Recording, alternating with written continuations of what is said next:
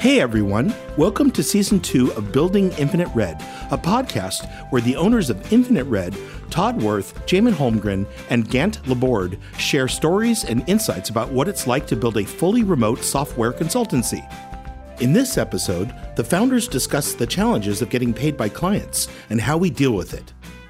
All right, let's get into it. Hello, everyone. Welcome back to Building Infinite Red. My name is Todd Worth. I'm co-founder and CEO of Infinite Red.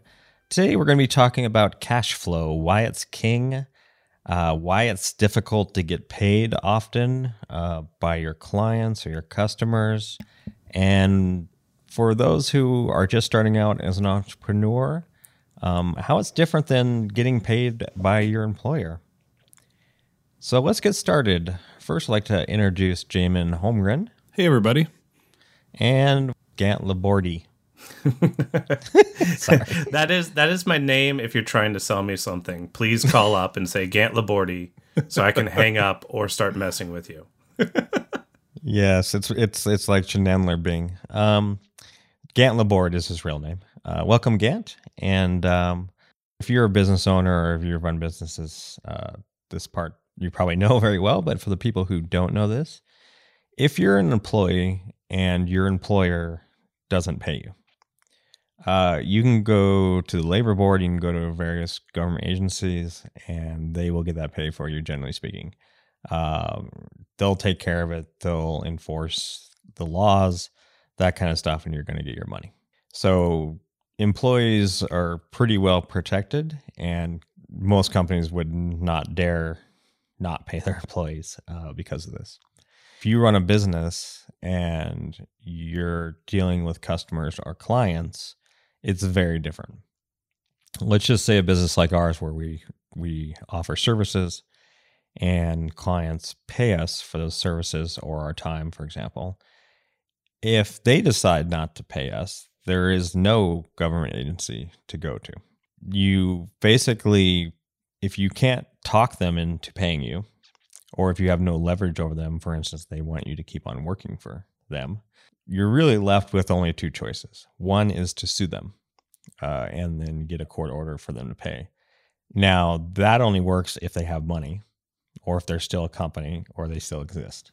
Or if they're actually in the same country even. It gets really complicated if you're doing world-level work. Correct. The other thing you can do is you can send them to collections, which is even worse than the first option. The only thing that does is often the collection agencies won't charge you until they get money, but if they get any money, it's a very low amount compared to what they owe you, and the same problems apply if they have money, if they exist, if they're in your country, that kind of stuff.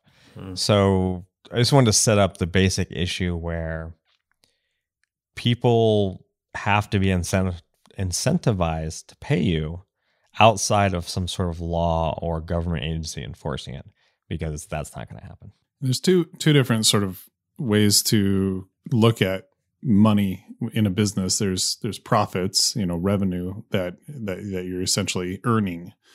So we have a contract, let's say it's for $100,000, and we do the work, we've earned $100,000. But you can't pay bills with that. You have to have actual money in your bank account to pay for it. And so that's where the cash flow comes in. Because if you got paid up front, great. You have the money before you even earn it. Now, you probably don't want to spend it yet, because if they cancel the contract or something happens like that, then you didn't earn it. You have to give it back.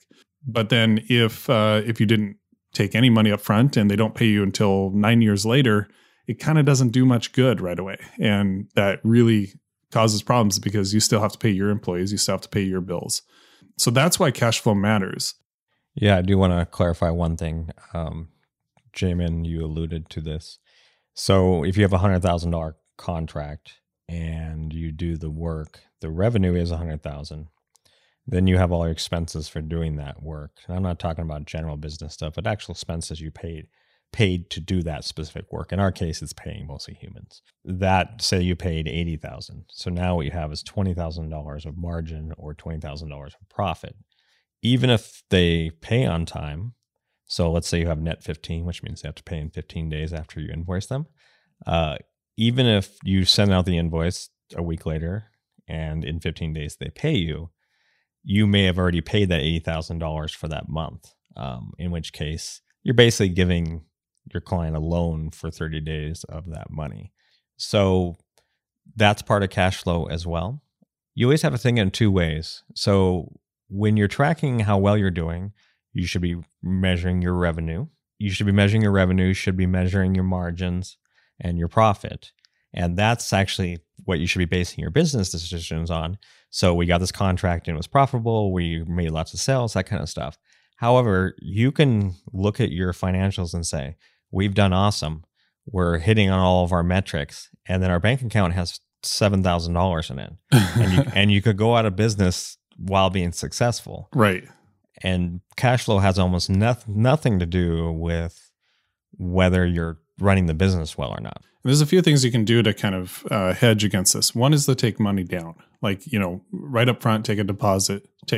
If you have a $100,000 project, maybe you take $30,000 down or whatever might cover your, what you call exposure. Exposure being how, like, if you stopped the project today, how much money would they owe you?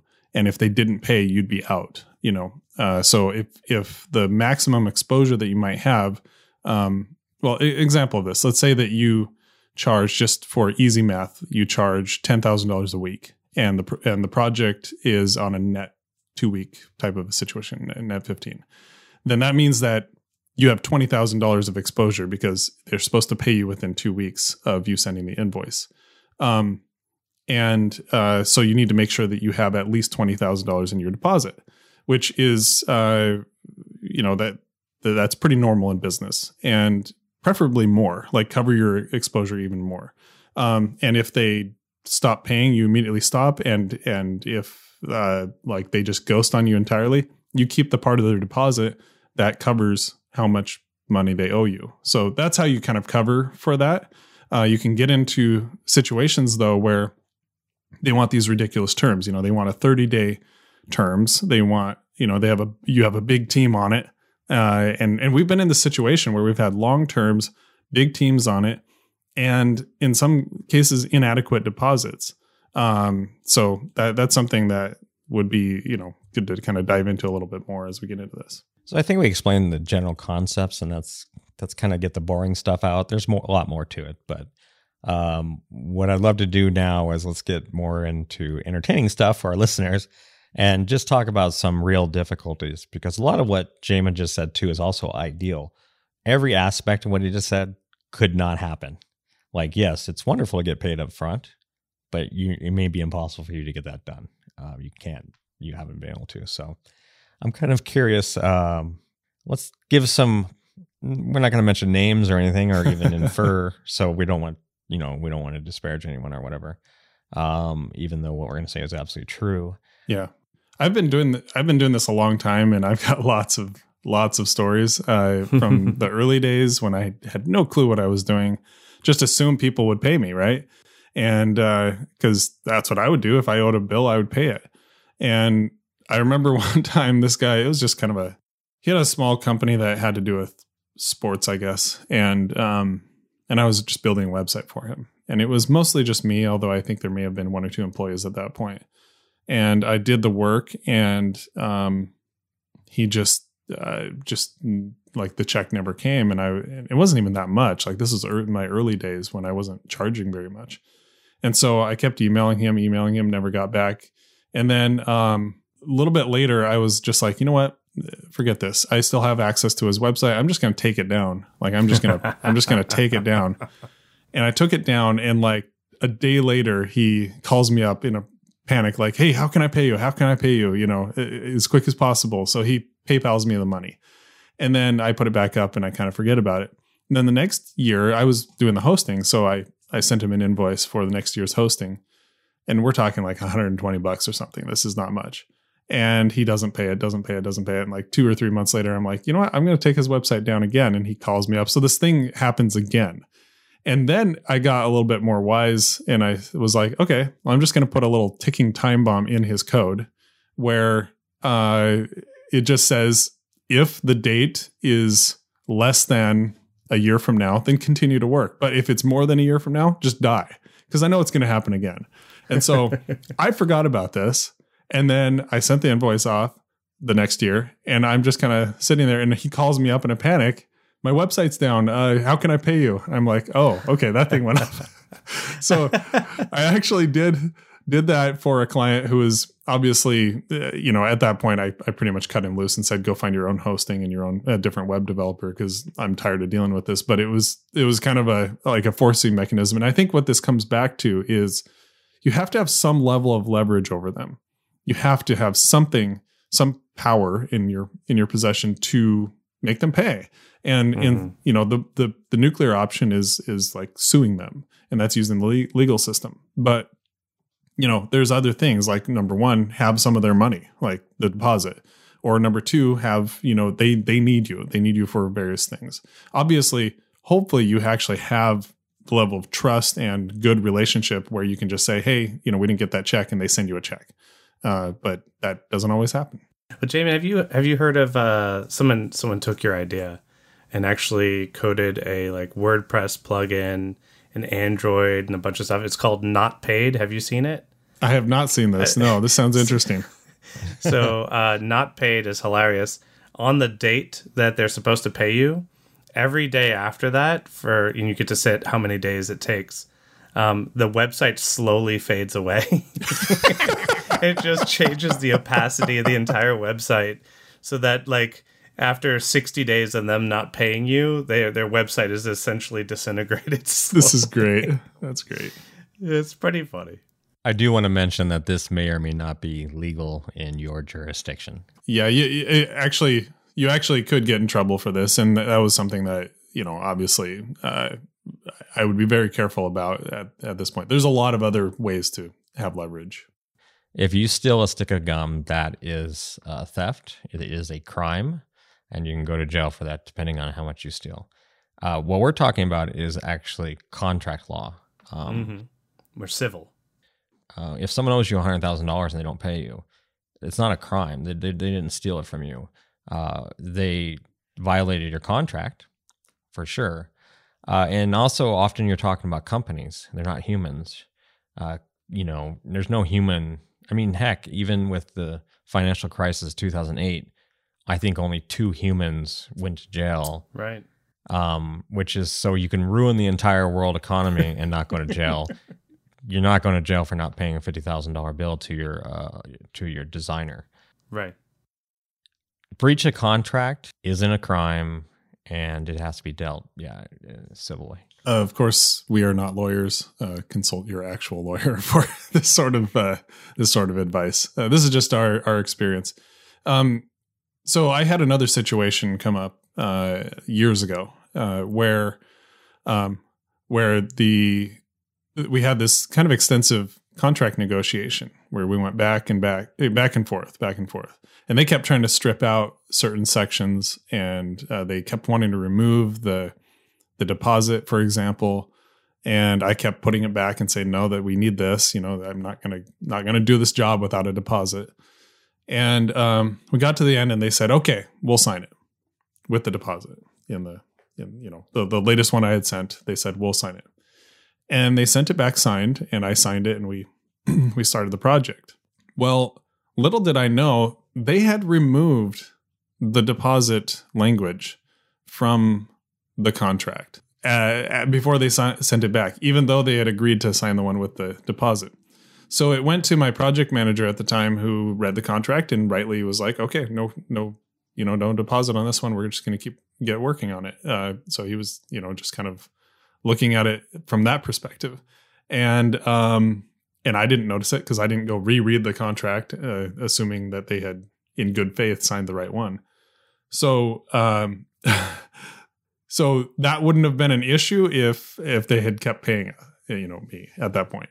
but they didn't. At one point they stopped paying, and we started noticing it. Like, hey, our accounts receivable, what they owe us is getting pretty big, and this became a bigger and bigger problem.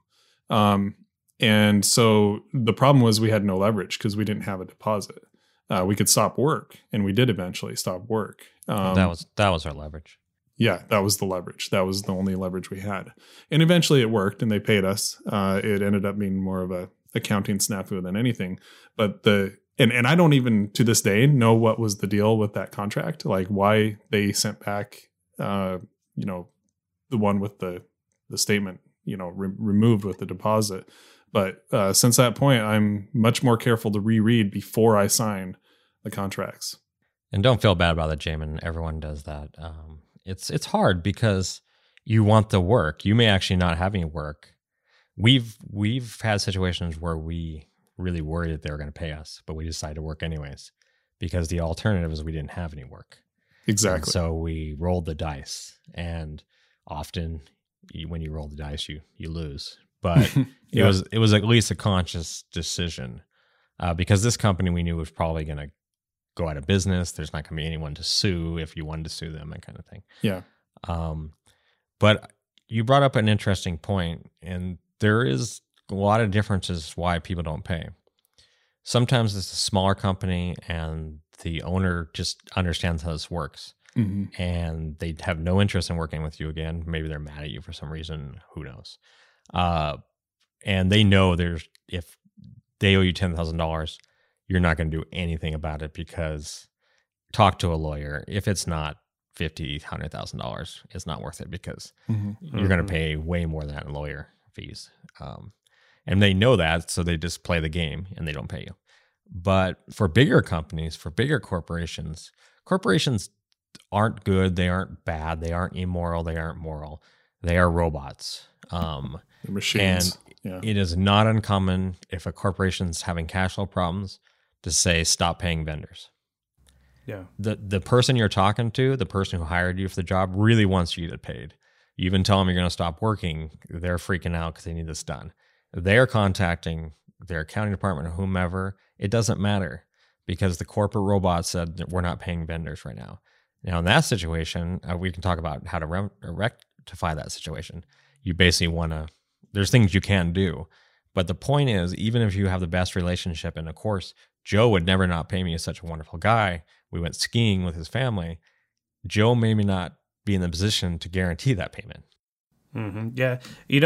Ken, I think, had a really cool way of describing corporations, saying they have the same stomach, but they don't have any soul, which is a pretty interesting way of taking a look at it. That's interesting. I think they have a bigger stomach. A bigger stomach, yeah. So, my wife, I don't know if anyone who's ever listened to this podcast knows, but my wife's an accountant.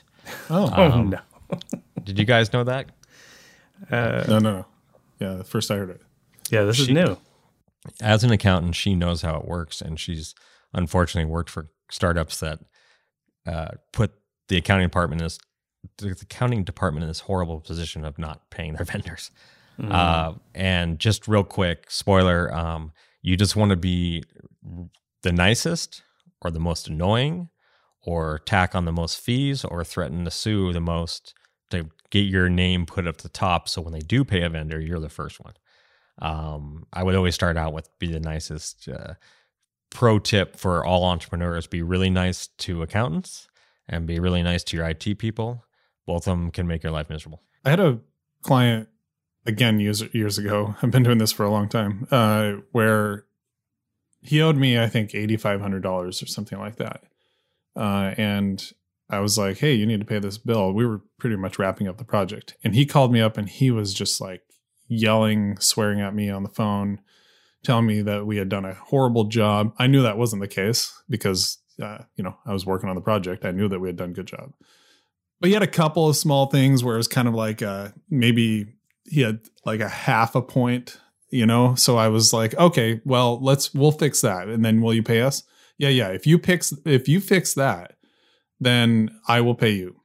And so we went in there and I had one of my developers work on it for another week and got that knocked out. And called him up and he says, no, it's still not fixed because of this other thing. So we spent another week on it.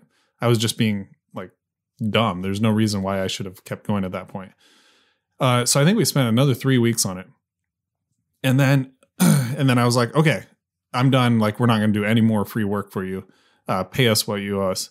And I look in my inbox and he had revoked our GitHub access and I never heard from him again. Like, he was just gone.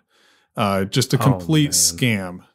So he owed me at that point, well, if you count the free work, it would have been well over $10,000. And he was, and I remember one time when he called me up, he was like yelling at me, like, I thought you were a man of your word. Like, it was one of his statements. And he, this whole time, was like planning to scam me. Luckily, this is the exception rather than the rule. I've worked with so many people that have bent over backwards to make sure that we got paid, that, we're on time, that if they ever missed a payment, they were super apologetic and embarrassed by it. Like, that's the normal, at least with the people we've worked with. And that's been awesome. And that's probably why I was willing to give this guy more of, more slack, I guess, in this situation. I thought he would be more like that, but clearly it wasn't. I do agree with Jamin. The norm is people do pay you. The problem with a business is often your margins are so low. If you have 1 or 2 people who don't pay, it really hurts. So I don't want you listening to think that none of our customers pay. That's completely not true. Well, on top of that, sorry, you're going to have to edit. 1 second. Oh, I'll edit it, but not in the way you mean. To narrate for our listeners, Gant just muted and is now yelling at his dogs. I did. I muted. My dogs want to be on this podcast so bad. And I appreciate that if you don't edit it, they will. So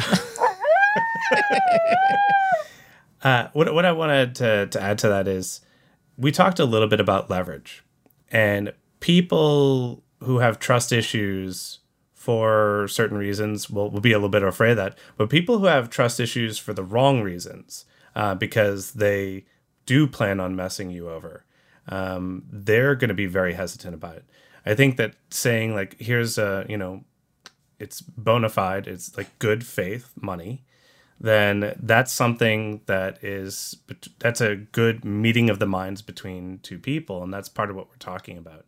If you don't have leverage in your contract, or if they're afraid to give you some kind of leverage, like that situation that happened before, of course, those are the contracts that are going to end up not paying you, because they know that they're going to fail and they're afraid to set themselves up in that situation. So I'd say most of our people who do bend over backwards to make sure we get paid are also the people who are very friendly and understanding and have strong contracts with us that they would like to be held accountable to. And as you get into these situations, that's a great point, Gant. And as you get into these situations and you start negotiating, you can't always negotiate. Like, contracts are not, before you sign it, it's a conversation. It's always something like, hey, this won't work for me for one reason or another. And I would get a lawyer involved because they can spot things that you won't notice. But a good lawyer will also tell you, this is not ideal, but if you really want this project, it's maybe a risk worth taking, and here are the risks, so that you can actually make a decision based on that rather than just, maximum coverage, which isn't always possible. And sometimes you need the work. Now, if you were like me with this deposit thing, if I had actually done my job and looked at the contract after they signed it, and noticed, hey, there's no deposit there, pushing back, and they won't budge on it, then it's not worth doing, because you get yourself into a world of hurt. It would hurt a lot more, honestly, to do 3 months worth of work thinking that you're going to get paid and then not get paid, rather than just honestly, take a vacation for a month and then find another job, Yeah. And that's good advice, Jamin. We all do realize it's super hard to do, especially when you're new negotiating contracts. And by new, I meant I didn't like doing this for like 8 years. Yeah, me either. And it's really hard to pass over work as well. This stuff is all very difficult. You don't want to negotiate. I mean, this is assuming you're a decent person. Now, how we interact with our vendors, meaning we're their clients, we really try to interact with them well and be the best. I mean, our goal is to be their best client. Absolutely. because we know that we will get priority service because we do that with our clients. Yeah. So first off, you be a good client for sure. I do want to talk about real quick. Jamin mentioned something. The gentleman, and I'm being nice with that word, the gentleman was calling up and yelling at Jamin and telling me he was doing a horrible job. Yeah. And Jamin knows he wasn't. So one of the red flags, which I highly recommend you run screaming away from clients, is if they're gaslighting you. Yeah. And if you don't know what that means, just they're trying to make you believe in a reality that doesn't exist. Like saying, the truth is the gentleman didn't want to pay. Yeah. That's the truth. But they don't say that. They'll come with all sorts of little tiny things to make it why it's your fault and try to change reality. And if there's any little like possible truth to it, they will just dig and dig and dig at that. But you have to think in terms of what's reasonable. Right. This kind of person is not having a genuine conversation with you. They are not a partner with you, which is really what you want with your clients.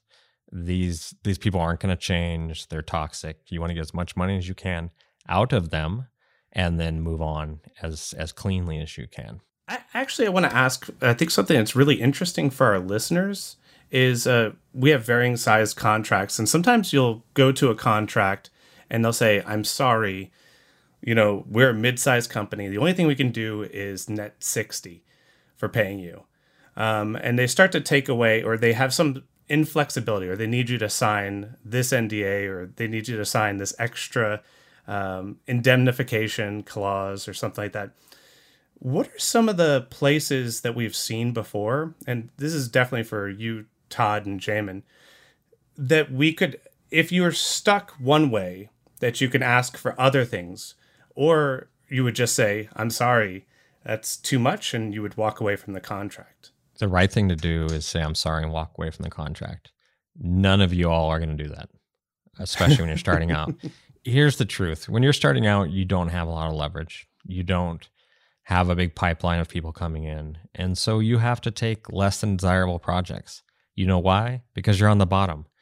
It's sad, it sucks, but it's true. Yeah. So a less desirable project in this case may be a great client. There may be lots of margin or revenue, but the less desirable is the horrible contract. Yeah. And someone who's more established and has a big pipeline of clients may pass them over. That's why you're getting the chance to get the project, because you're taking a much bigger risk. It's risky. You have to decide if the risk is worth it. Well, I mean, I guess you could finagle as well. I mean, so if they have something where, I guess you could ask for a larger deposit, or perhaps change your rates so that way some of the risk is mitigated, especially if they have like a really long payment period. I'm not sure. If your girlfriend or boyfriend are constantly being a jerk to you, it's because they think they have more power in the relationship and they're not really into you, to be honest. If they were, they wouldn't do that to you. The reason this particular client is pushing back is because they have more power, or maybe they have someone else they can go to. You're not a big deal to them. Yeah. So yes, you're absolutely correct, Gant. But since this is already a risky project, if you make it less risky, it makes you less desirable in their eyes, because everything you reduce risk on your side increases the risk on their side. You're just at a power imbalance here, whether it's real or perceived by them. It doesn't matter. It's almost always a power imbalance issue. Now, there are some situations where it is kind of just an unfortunate circumstance. For example, the business just literally suddenly goes out of business, and it was kind of unexpected on their end, and they didn't realize it was coming or something like that. And I've had that happen before. And really, again, having a good deposit is your protection there, where you can apply it to the end invoice and get what you can, because you're not going to get anything else. Even if you sue them, there's nothing there. So that's a situation, again, where having a good deposit is really important, and good terms. By the way, if you sue them, go to court, the judge rules in your favor, says that company X owes you $100,000. There's no cop that's going to make them give you that $100,000. There's things you can do. For instance, if they shut down that business and go work for Exxon, you can have their wages garnished and that kind of stuff. In some cases, yeah. In some cases. But people find this out too. Like just because you're awarded some cash in a court case does not mean you're going to get that cash. Yeah. Sorry to be such a Debbie Downer on this, but it's true. It's a little bit of a Debbie Downer topic, to be honest. Is there anything positive we can pull out of this, guys? Well, I think that one of the key aspects here is that if you can, be willing to be worth it, and then be really cautious of your cash flow. Make sure you have some kind of deposit. And when you have your expectations set way up front, like once you learn this stuff and you're good at it, and you're like, no, this is our contract. This is what we need. We need these things for this reason. You can be up front with them.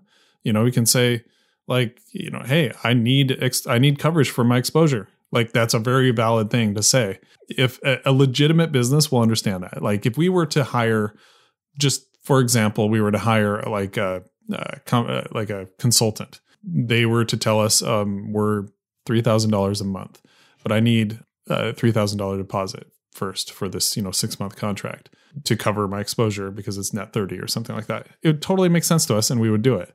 A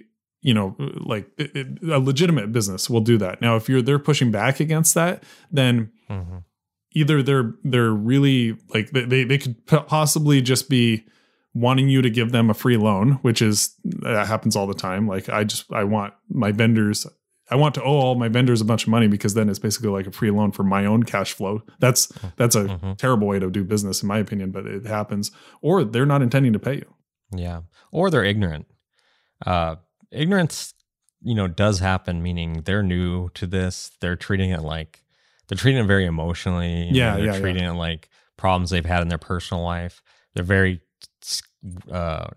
nervous and worried that you're trying to take advantage of them. So there are definitely, kind of inexperienced people. So I wouldn't assign malice to those people when ignorance is a perfectly good reason why. However, you still may not want to work with them because, and this gets to another point. If you don't get paid by someone, it's going to happen. What you don't do is react like a human. You react like a company. Your company should be a robot as well. Like, should we write a blog post or a tweet about how horrible this person is? Oh, no, do not do that. You should not do that. It's solving nothing. You're doing it for emotional reasons. And trust me, you can say you want to do it and you can get into a Zoom call with your good friends Gant and Jamin and complain and vent and stuff and say not that this has ever happened. Say you want to destroy them, say you want to hire the Russian mafia to take care of them, all this stuff. You know what's better than the Russian mafia? The Finnish mafia. I've got connections. Oh, here we go. Well, it's because they always ba-doom boom finish the job. Oh, if you work with Jamin, you hear a lot about the Finnish. Anyways, they're lovely people. They all bathe naked together. It's very strange in saunas. Not bathe. We take saunas, which, by the way, that's how you pronounce it, sauna. But it is naked. Yes, it's true. So, what was I saying? Something about hiring the mafia. Hiring the mafia. Right. Don't react emotionally. It's really stupid for you.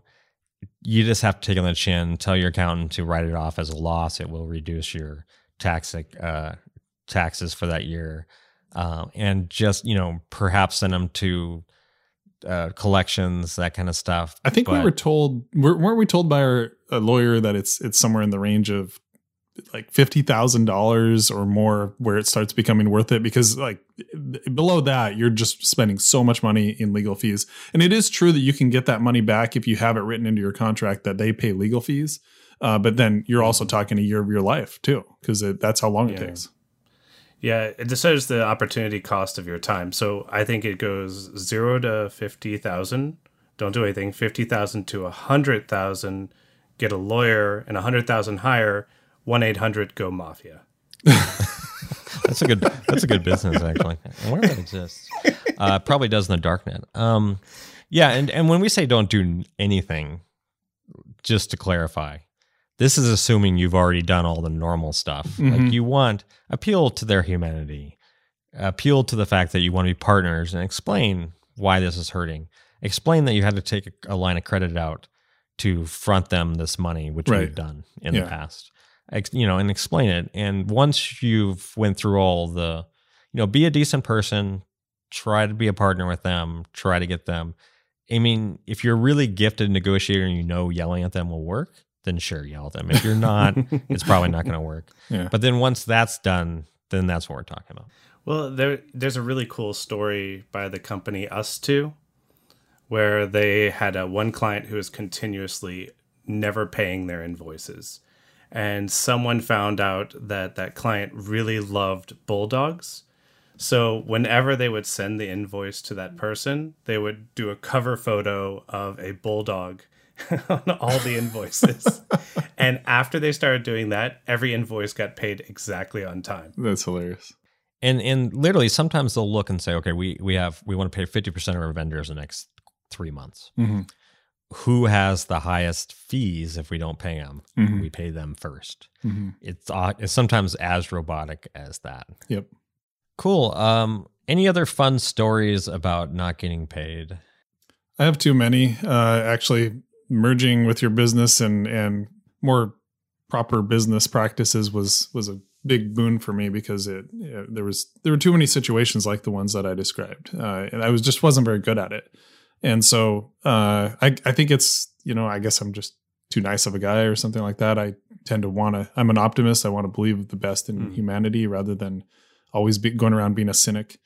So that's why I brought Todd on board. He brought a cynic ringer. With Jamin and I, it's a tale of two sons. His father, super trustworthy, great guy. I've met him. I really enjoyed him.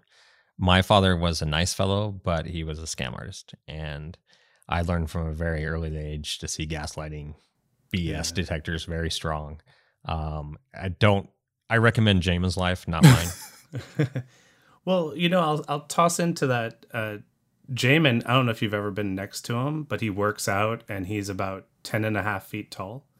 So I imagine when he's doing local work, he just has to show up in person. But Todd, you're better architected to be more of a digital hammer in our sort of like wide scope of. Hey, things buddy, I'm 6 feet tall. I have lots of stories. Some of them I don't really want to tell just for obvious reasons, but it's really just power. The more power you have, the more power you have to say no. But I strongly recommend, regardless of your power, even if you're on the very weak side of the contract negotiation, avoid people who are gaslighting you or seem to have some sort of personality defect where they don't trust anyone at all possible. It's never going to work out. Trust me, it never works out. Look for red flags if they all of a sudden some weird thing comes out of left field. By the way, you do still have a little bit of leverage even when you're like a freelancer coming into a big company. And that's that the person that you're talking to has invested some time in making this thing happen, and they don't want to go back to square one and go find someone else. Like that's annoying to them. It's usually like a big deal. And maybe sometimes they've already told the other people no, they don't want to come back and look bad. So it actually becomes quite personal to them to just like be invested in finishing it. So you do have some leverage there. And that's actually a sales trick that car companies like to use. That's why they have coffee and drinks and they sit you in the office and they go talk to the manager. The more time you sit and kind of wear down at their office, the less likely you are to go test drive other vehicles. This is a story, and it just reminded me. So, big company, not paying us for big company reasons. I had no relationship with our contact there, the person who was, contracted with us and who we were working with directly. So I assume they had a department. I don't recall. But I didn't know this person personally. I'd never talked to him. So when I did talk to him, I started out super nice, like just very nice, tried to appeal to his humanity, and came at it with like, okay, hey, you haven't paid this and stuff. First introduce myself. Hey, you haven't paid this stuff. We are having cash flow problems, and just being very honest with them. Like you owe us this amount of money. We're unfortunately, we're kind of taking a loan right now to make up for that. This is all true, by the way. And I understand sometimes companies have, if you could just tell me what's going on and stuff, maybe I can work this together. What I really hate if I have to stop work, because I know it's probably very important to you, and I know the people working on this really enjoy talking to you and that stuff. And I'm just trying to, if you could just help me figure this out, like if we can figure this out, that'd be awesome. I just really use your help.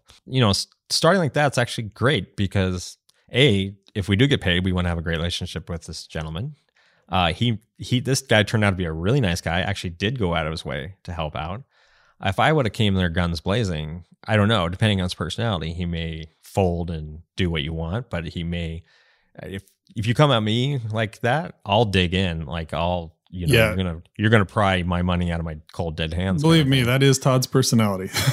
You don't come at him that way. He still owes me $5, and every time I bring it up. But if you come at me nicely and if you're vulnerable and you're honest with me, I will bend over backwards to help you out. So you actually lose nothing by this because let's say that doesn't work. Let's say you're very nice and you're super good cop and the person's just a jerk to you.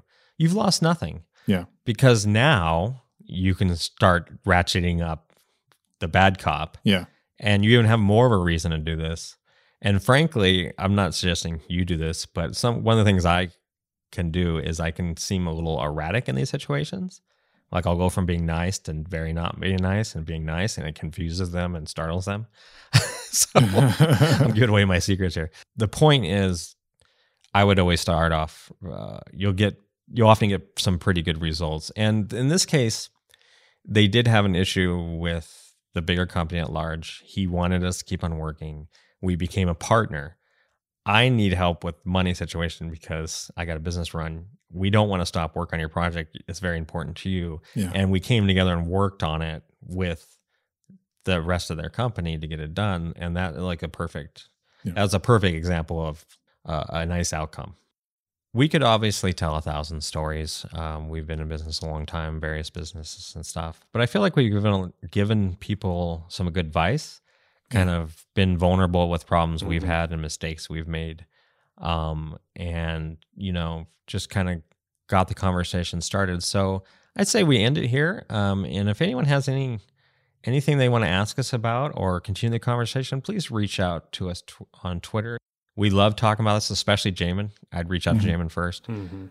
Sometimes he'll come to us and say, hey, such and such is asking a question. You can also join our community, and we have a podcast channel. We can discuss subjects you heard on the podcast. We're engineers, the three of us, and we're not business people by default. We are engineers and we do engineering things. So we love to talk about stuff we learned because we find it interesting, and we assume that a lot of you, just like us, we're completely ignorant to these facts. So anywho, thank you very much for listening and have a great day. Thanks, everybody. Don't forget to pay your invoices. As this episode of Building Infinite Red comes to a close, be sure to check out this episode's show notes. We love it when the listeners to Building Infinite Red leave us a review on Apple Podcasts or give us a shout out on their social channels. Feel free to subscribe on Apple Podcasts, Google Play, Stitcher, and anywhere else you listen to podcasts. Have a question for the owners? Reach out to them on Twitter. Their Twitter handles are on the show notes page. Or you can join the #podcast channel on the Infinite Red Slack community at community.infinite.red. Thank you so much for listening to Building Infinite Red. We'll talk to you next time.